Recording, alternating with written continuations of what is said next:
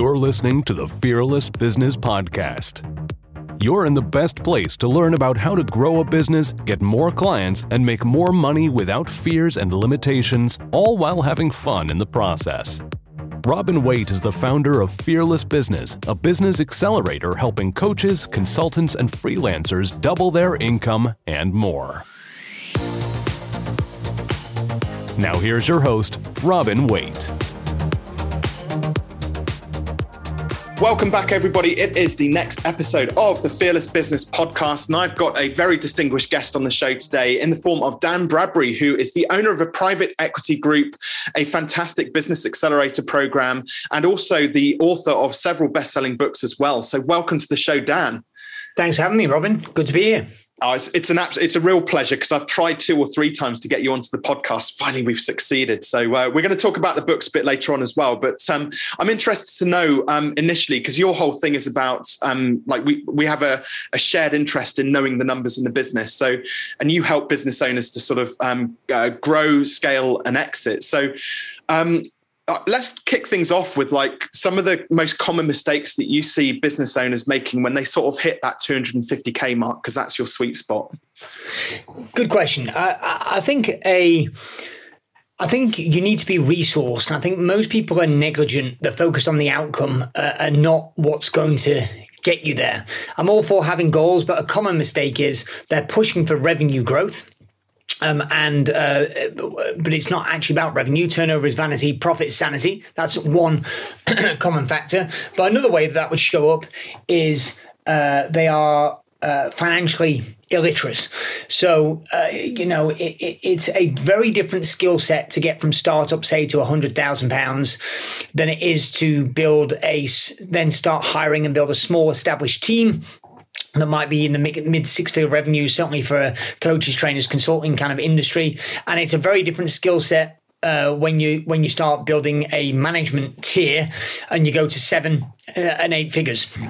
And so understanding those different levels and the different skills that are required, because what got you here definitely won't get you there. A different way of saying it would be, I don't know who said this, but the quote, I believe, a little bit sexist quote is, if the only tool a man has is a hammer, he treats everything as though it's a nail. And so people that get from nothing to 6 figures, it typically is all about sales and marketing, at least for coaches, trainers, and consultants it is.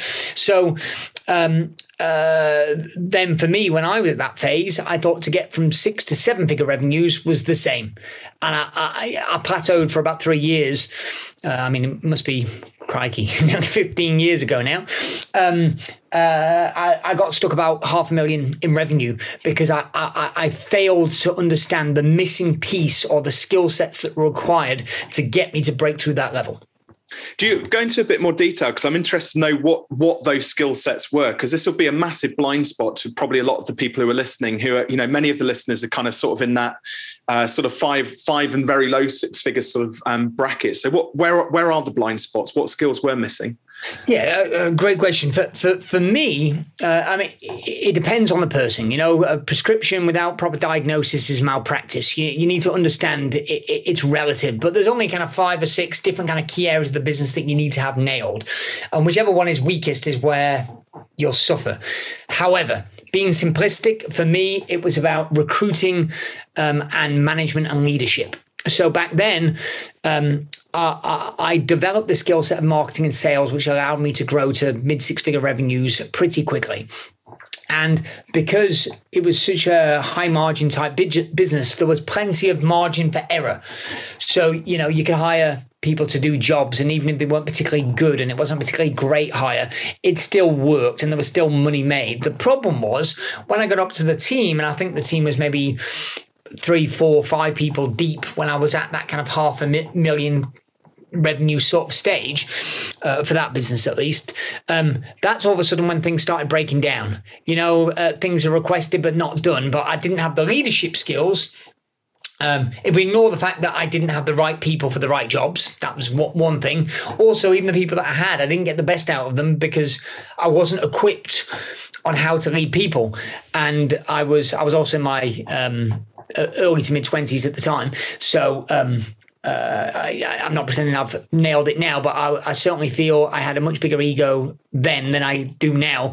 So I kind of thought I was God's gift, which often goes with my experience with men in their early to mid-20s, especially when they've had a little bit of a taste of success and made a little bit of money, you know?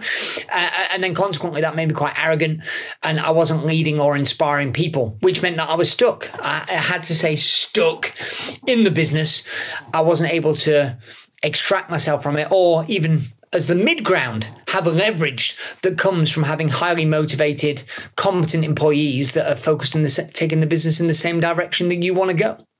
I really respect and appreciate how candid you've been there as well, and like sort of opening up about that, because sometimes a lot of people, when they have struggles in their business, they don't necessarily take responsibility for themselves, because it could have been really easy for you to blame the employees, whereas actually what I heard there was, no, it was my responsibility. I wasn't being the best leader, and there are things that I could have done to have made that process work better. And I think that's a really important point to focus on. Like, take responsibility for whatever happens in your business, the good stuff and the bad stuff. Yeah. I mean, well, anybody can do it 10 years later. I wish I learned it better. I mean, I think I was always a fan of kind of coaching self-development. So I suppose I was fortunate in that since my late teens, I've been quite well indoctrinated, which probably made me more open than most. But I suspect the coaching that I was getting at the time, a lot of it was about, how do I fix these broken people? These people aren't doing their job properly. So I suspect it was much more focused externally than internally then. That perhaps came over a period of time with a bit more experience. There was something which you said earlier on as well, which reminded me of kind of like this analogy around, I call it the Fiat 500 business, where you've got this little rickety Fiat 500 sort of, that's the business engine sort of there. And you add rocket fuel into that, and all that's going to happen is it's not going to go any faster, but eventually it's going to blow some pistons and explode, And in business, there was just something which you touched on around where, all these small businesses are focused on marketing, focused on sales, trying to get more clients into this very sort of rickety business. So what do you do in order to get them to stop for a moment, reassess the situation, and then start to build a rocket ship as opposed to a rickety Fiat 500 engine? Yeah, it's tough, because I'm already aware now that I'm saying this, and when I'm recording this, I'm in my late 30s. I'm 38 now, and but I've always been about 20 years older than my age. Even when I was 16, 17 years old, my friends used to call me Granddad Dan. And so I'm going to say this now, but with a little bit of trepidation, because I know that the 20-something-year-old version of me wouldn't have listened to this. In fact, it's probably a recipe for people to go, I'm just turning off this. I didn't ask you, by the way, if I swear. I tend to swear quite prolifically. It's fine. Go for it. I do as well. Okay, good. I'm turning off this podcast. I'm not going to listen to this crap because it's just bollocks, but it's true, and I look back now and I remember this being told to me, which is, these days, I'm a fan. When people say to me, "Oh, Dan," if friends say to me, "How's life going?" I go, "Oh, it's boring as hell and I love it." And then I say, "Well, what do I mean by that?" And I say, "I'm a fan of low drama." A mentor of mine says the problem with drama is it only gets solved when you write a check. And in business, that's true. You have a problem, you have a crisis, you have to dive in, and it's mentally stressful, which is expensive, but also often you have to pay somebody to fix a problem. Oh, the website down, the server's down, the event's been cancelled, the Facebook account's been frozen, whatever. It's expensive, and I just want low drama. I just want the businesses to print money, right, in a way that adds value, that's sustainable for the world. And it's only going to be sustainable if it really is adding value. It's not propped up with a load of rockety shit. I'm getting into the flow now. Whereby when I perhaps was in my 20s, I was more financially focused, and I want to be explicit. I'm not saying that, I'm a capitalist. I believe in capitalism. Some of it's broken, and you could argue it needs reform, but fundamentally, I'm a fan of money. But back then in my 20s, it was much more about getting the money and making the sale. And whereas now I'm much more long term. I'm way more interested in, I want this thing still to be working, expanding, growing, serving in 5-10 years time. I don't want or need this, oh yeah, we can do this in the short term and make sales now. If it doesn't work in the long term, I'm not interested. Easy for me to say that now because I am aware I'm in a very privileged position financially, but at the same time, I trying to get across to myself, you're doing all this stuff. The younger version of myself, you're doing all this stuff to make money now, but actually it hurts you in the long term. And don't knock yourself here, because I think this is such an important message. And like people need like, hey, I'm 39 as well. So us guys have like some very important stuff to say. We've been through those knocks and those hard times ourselves. And we had to learn those lessons in order to then be able to go and coach. You know, we have similar businesses, very different clients, but similar businesses. We needed to have experienced that in order to be able to help other people not to experience it further down the line. So I think that's like a really important part of like the journey which you've had to go through. There was something which you were saying there as well around like, you know, the website breaks and the Facebook ads aren't working, that sort of element of drama. And the thing I heard there was, and by all means correct me if I've heard it incorrectly, or hopefully I've got this right. If you build a sustainable business and your Facebook ads stop working, who gives a shit if the Facebook ads aren't working for a day, because you're still printing money, so it doesn't actually matter. If your business is printing money and it's sustainable, like when those things go wrong in the business, like this is what entrepreneurs don't get. If you think a business is just going to go smoothly, like and run smoothly, like ad infinitum without any problems, like there's something wrong up here, because it's a natural part of business that things do go wrong. It's how you then deal with it. Like you said, whether you make a drama out of it or whether you just deal with it. Yeah, well said. I mean, it is quite a misgiving, I feel, is often around the word fearless. I think a lot of people mistakenly use the word fearless to justify doing stupid, irrational shit, or justify taking high-risk strategies. And the fact is, you can go, oh yeah, I'm being brave about it. I'm going for it. It's courage. It's like, no, it's stupid. Like you're just jumping off a ledge. You know, you're being a lemming. You're just going to die. You know, that's not intelligence. I think there's time and places where you go, you know what, I'm afraid, but it's the right thing to do and I need to do it, or it's important to do it, or the risk is worth it. But I think in a lot of cases, people are just going to go, oh yeah, you know, this is scary. Well, actually that fear you've got to discern when it's a rational fear, emotional fear that isn't helpful, it's hurting you, it's holding you back from no, it's perfectly rational to be scared. You know, if there was a snake in this room right now, you know, if it was a cobra, I'd be scared. I wouldn't be paying any attention because this particular room that I'm recording this in is it's a box room, you know? Like, I wouldn't be paying any attention to you whatsoever. I'd be just doing everything to, like, make sure that I stay away from that snake and get help. And that would be entirely appropriate. Right. Yeah. So it's important to be able to discern when it's irrational and not helpful versus when, no, it's valid. And that's your body saying, pay attention because you could get hurt. Yeah, 100%. Well, or like when a wasp flies in the middle of a podcast recording. I mean, that's, you know, slightly rational. But that's life and death, Robin. That's life and death. If I'm allergic to them, then yes, it could be. I'm not though. But yeah, no, you're absolutely right. And good things for me, like growth always stands on just the other side of fear. So if there are, like, fearless wasn't ever about being reckless. Fearless is always about, for me, it's about fearing the things in business ever so slightly less that is stopping you from achieving your goal, or, you know, and I suppose this is quite a good point to kind of pivot into sort of your story, your journey of how you got to where you are. So you've been in business for 15 years. I know that you've obviously scaled and exited several companies as well, but there was one sort of particular exit which in our conversation before this, which stood out. Tell me about that, because there was obviously quite a lot going on at that time as well. Yeah. Yeah, the one that you're talking about is I've done about a little over a dozen kind of either acquisitions, mergers, and exits. But to quantify it, they've definitely not all worked. Some have been dramatic failures, and two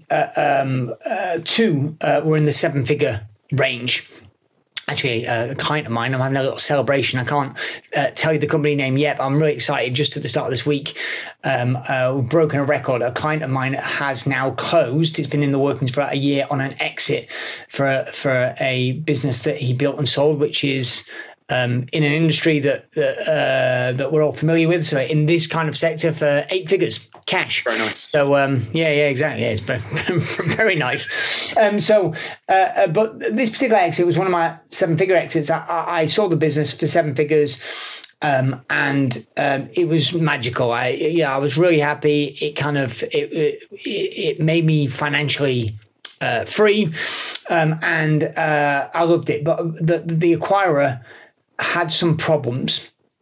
They were VC backed and they had some problems. So 12, 18 months after I'd sold the business to them, they came and asked me to buy it back at a significant discount, which I did. But in doing so, I was very conscious of the fact that the company had gotten into trouble. And when I got there under the hood, when I did the analysis of the numbers, and this is where it's required to be financially literate, I saw that, even though I loved the vast majority of the team that I'd passed on when I'd sold the business, was the vast majority of them were still there. So these are people that I loved and respected and almost saw as family. I couldn't keep all of them. So for the business to survive, I needed to downsize. I needed to make cuts. I needed to make redundancies. This was not long after the global financial crisis, of 8-9. So not too. It was after that, but not too long after that. Right. And it was scary, because when you've got people that you love you've effectively got to give a letter saying your job is at risk, or you're making them an offer saying here's some money that I'm paying you to go away.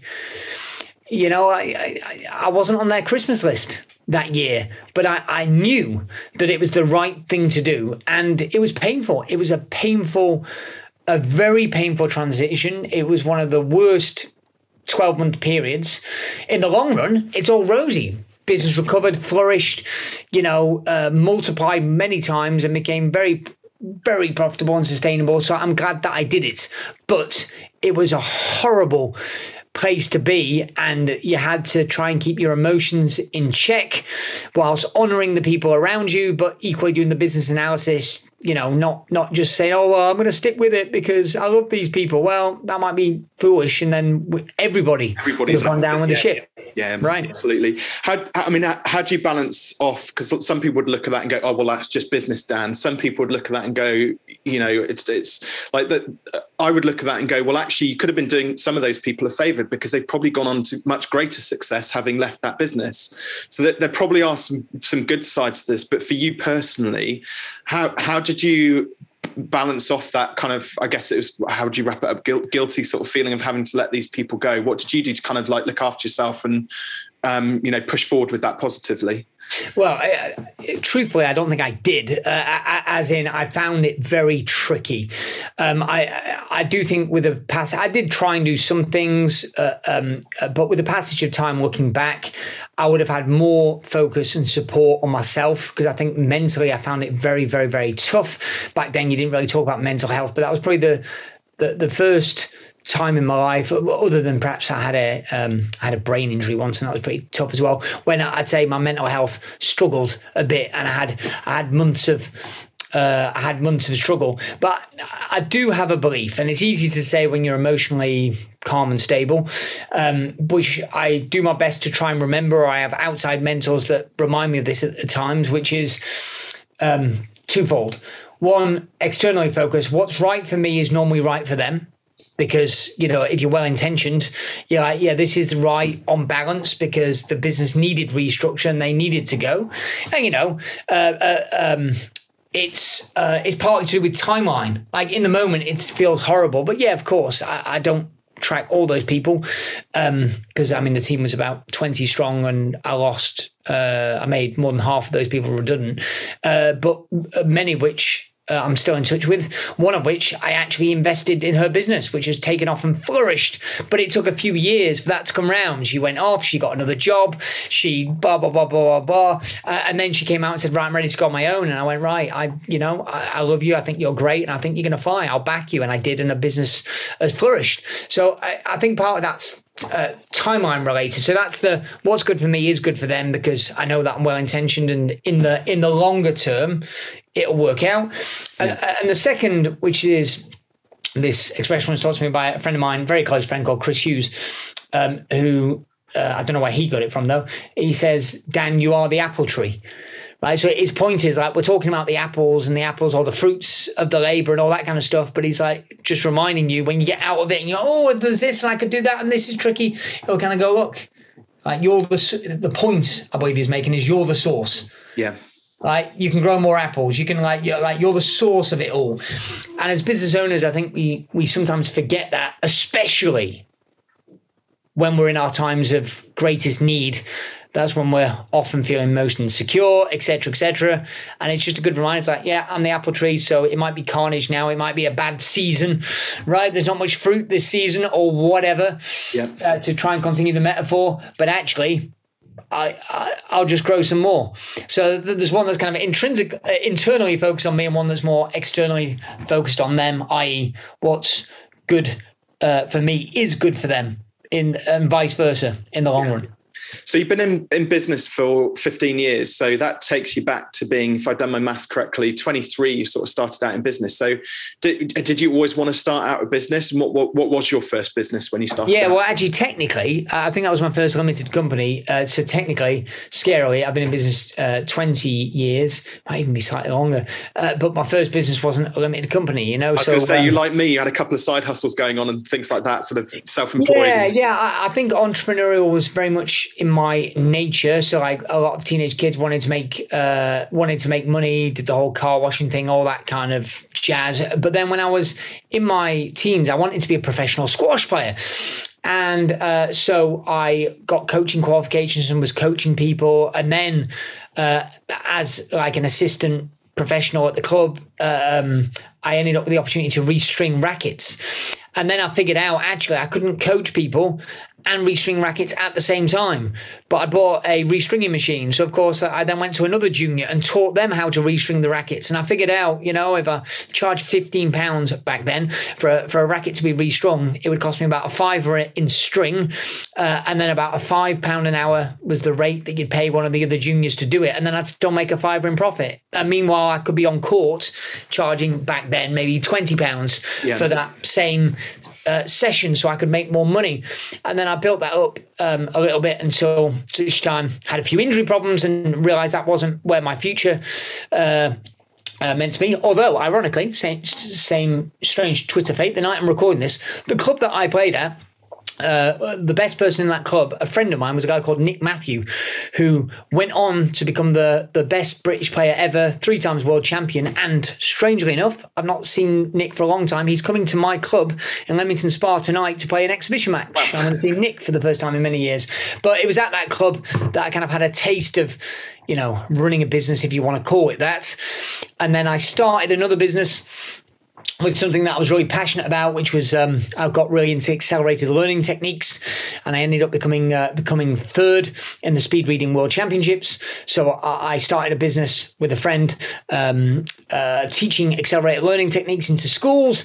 That failed catastrophically, and I realized the reason why was back then I was terrible, appalling at marketing and sales. So I did the only thing you can do in such circumstances. I was totally fearless about running away. I went and got a job working for a friend. He wasn't a friend at the time, actually. He subsequently became a friend, a mentor, really. But actually, it was fearless. I left home, everything that I knew. A long-term relationship ended, and I went and got a job working in sales because I knew I was terrible at it and I needed to master it. It's the only employed job that I had. I worked there for a few years and I developed sales skills, and I also, right place, right time, that business went from a 6-figure business to a multi-7-figure business, and I became the marketing director. So I was 22, 23 maybe, before and I was managing a 20, 30, 40,000 pound per month marketing budget. Had managing a team of salespeople. And then I realized I'd developed those skills. It was time to go out on my own. Because back then I thought I had it covered. I knew what I needed to know. Little did I know that life was ready to punch me in the face in a variety of other different ways. But that was that was the transition to the journey of the kind of my mid-20s when I became a quote unquote proper business owner, employees, etc., etc. Yeah, well, it's interesting that one of your first experiences was actually running a coaching business, and it sounds like coaching and teaching has been sort of a major part of your life. Not just delivering coaching, but also it sounds like you've also had a number of mentors and coaches along the way as well. Just very quickly, in 20 seconds, how can you encapsulate like the power of having a coach or a mentor in your life? Oh, it's essential. In fact, funnily enough, this is a teaser of a book that I'm writing. It's not written. It won't be out till 2022, but I've started the writing process, which is I'm trying to, there's not in one place. Most people that are on this podcast have heard this expression many, many times, which is you are the average of the 5 people you hang out with the most. And I found that it's repeated often, but I wanted to prove it. Now, there is an increasing body of research to suggest that is correct, but nobody had consolidated it. And so I'm writing a book. So, my last book was called Turnover is Vanity, Profit, Sanity. The one before that was called Breeding Gazelles. Fundamentally, they're about systems and processes for business growth. Great books. But this next one is really about talking about this premise and then saying, well, okay, there's evidence, increasing bodies of scientific evidence that supports that is true. I haven't got the stats in front of me, so I won't use numbers that proves, that if your best friend puts on weight, you're X% likely more to put on weight. If a close colleague or your partner cheats on their taxes, you're X% more likely to cheat on your taxes. And the same is true for other things, business growth, income, etc., which anecdotally, I suspect most of the listeners to the podcast go, that's true. But actually, when you really dive into the research, it reaches far greater and wider than you think. So then the second part of the book is going into going into, how do you do that then? What is the difference between a mentor, a coach, a mastermind?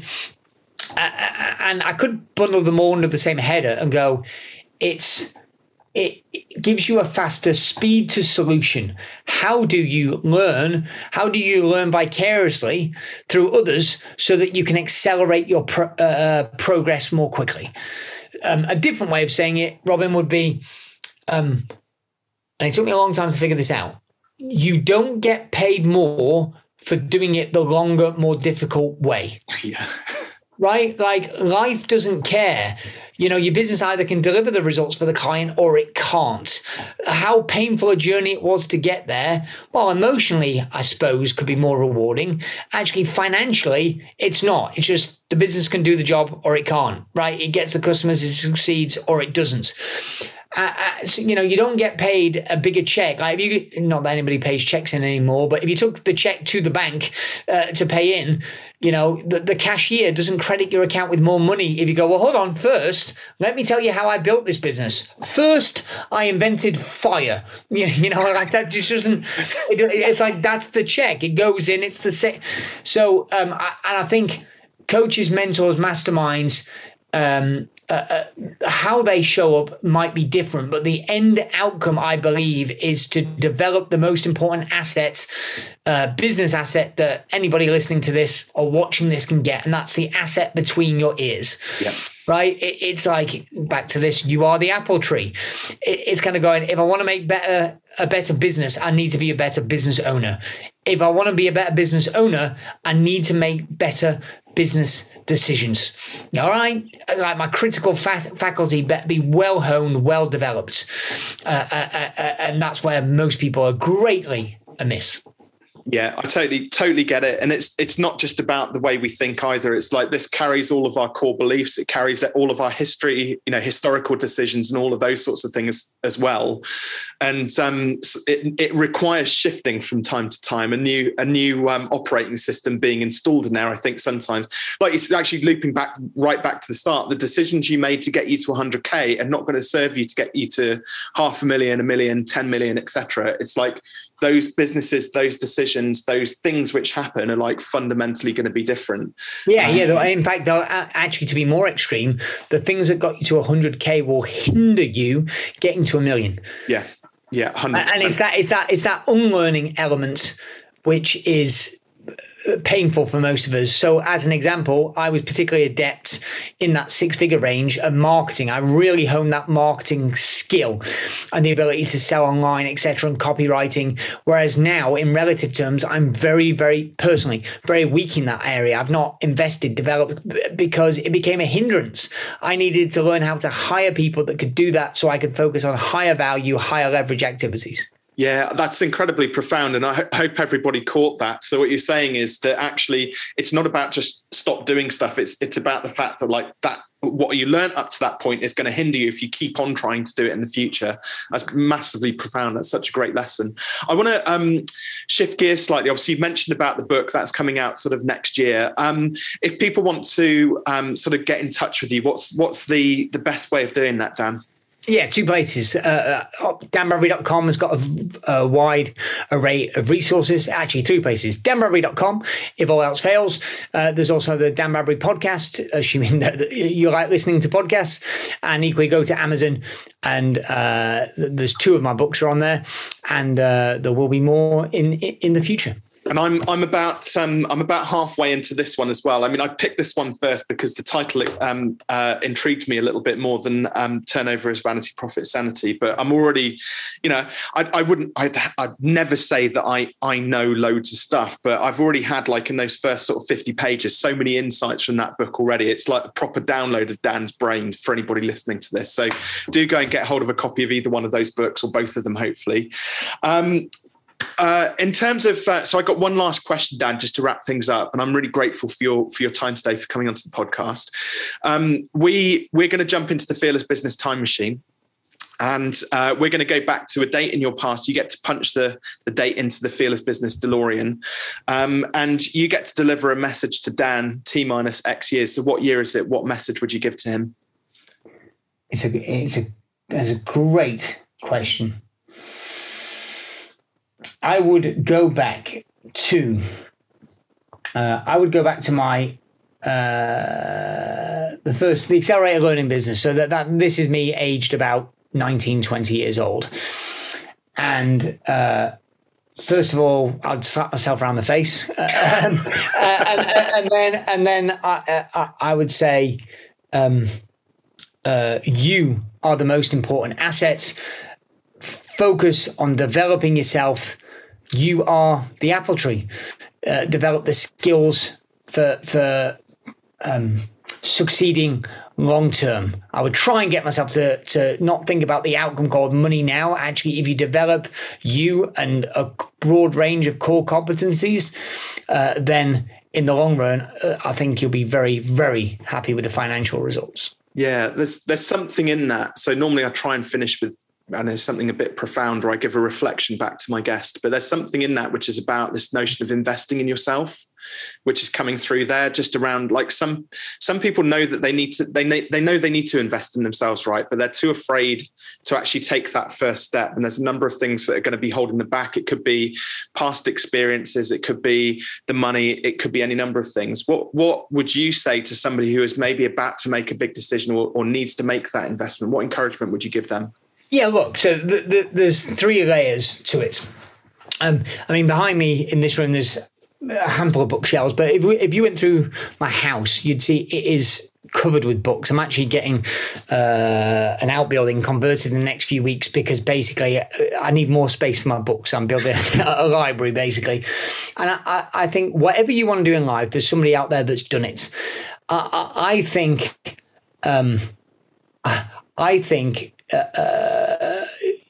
to think you know how to do it already is typically very arrogant. There's often a lot of people that very speedily you can do it a better, quicker way. And I think there's significant value from getting external points of view. And then that ties back in to mentors, masterminds, and you become like the people you hang out with. So in my mastermind programs, I remember when it was a big deal, Robin, for people that had 6-figure revenues. Then I remember when it was a big deal for people that had 7-figure revenues. Then I remember people having 8-figure revenues or 7-figure profits. Right. And now I've got people with 8-figure revenues. I've got people with one person with 8-figure profits. Right. I had the exit earlier. So the point I'm making is the caliber of the group has grown over time.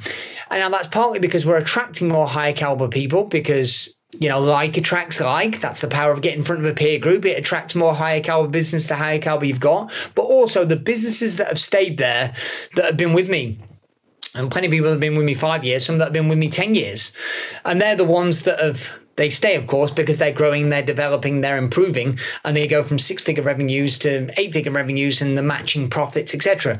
So you don't know what you don't know, and you've got to stay immersed in an environment. So I'd encourage the readers to say, how can I keep developing the asset between my ears? How can I stay immersed in an environment which continually nurtures my growth? And whether that's formally through paid masterminds, whether that's informally, friends, acquaintances, networking meetings, whether that's buying books, or more probably all of the above, I think that'll give you the best long-term ROI. Amazing. Great advice. Listen, Dan, I know we've got to wrap up now, so I just wanted to take the opportunity to say thank you very much for the amazing value which you've dropped on today's podcast episode.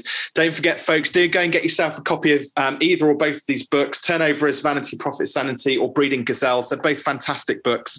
And do connect with Dan as well. Bit of social currency to say thank you for Dan giving up his time. Go and follow him on social media and make sure you do go and check out his podcast as well. It's a fantastic podcast. Dan, thank you ever so much. Really appreciate your time today. Thank you, sir. See you again soon.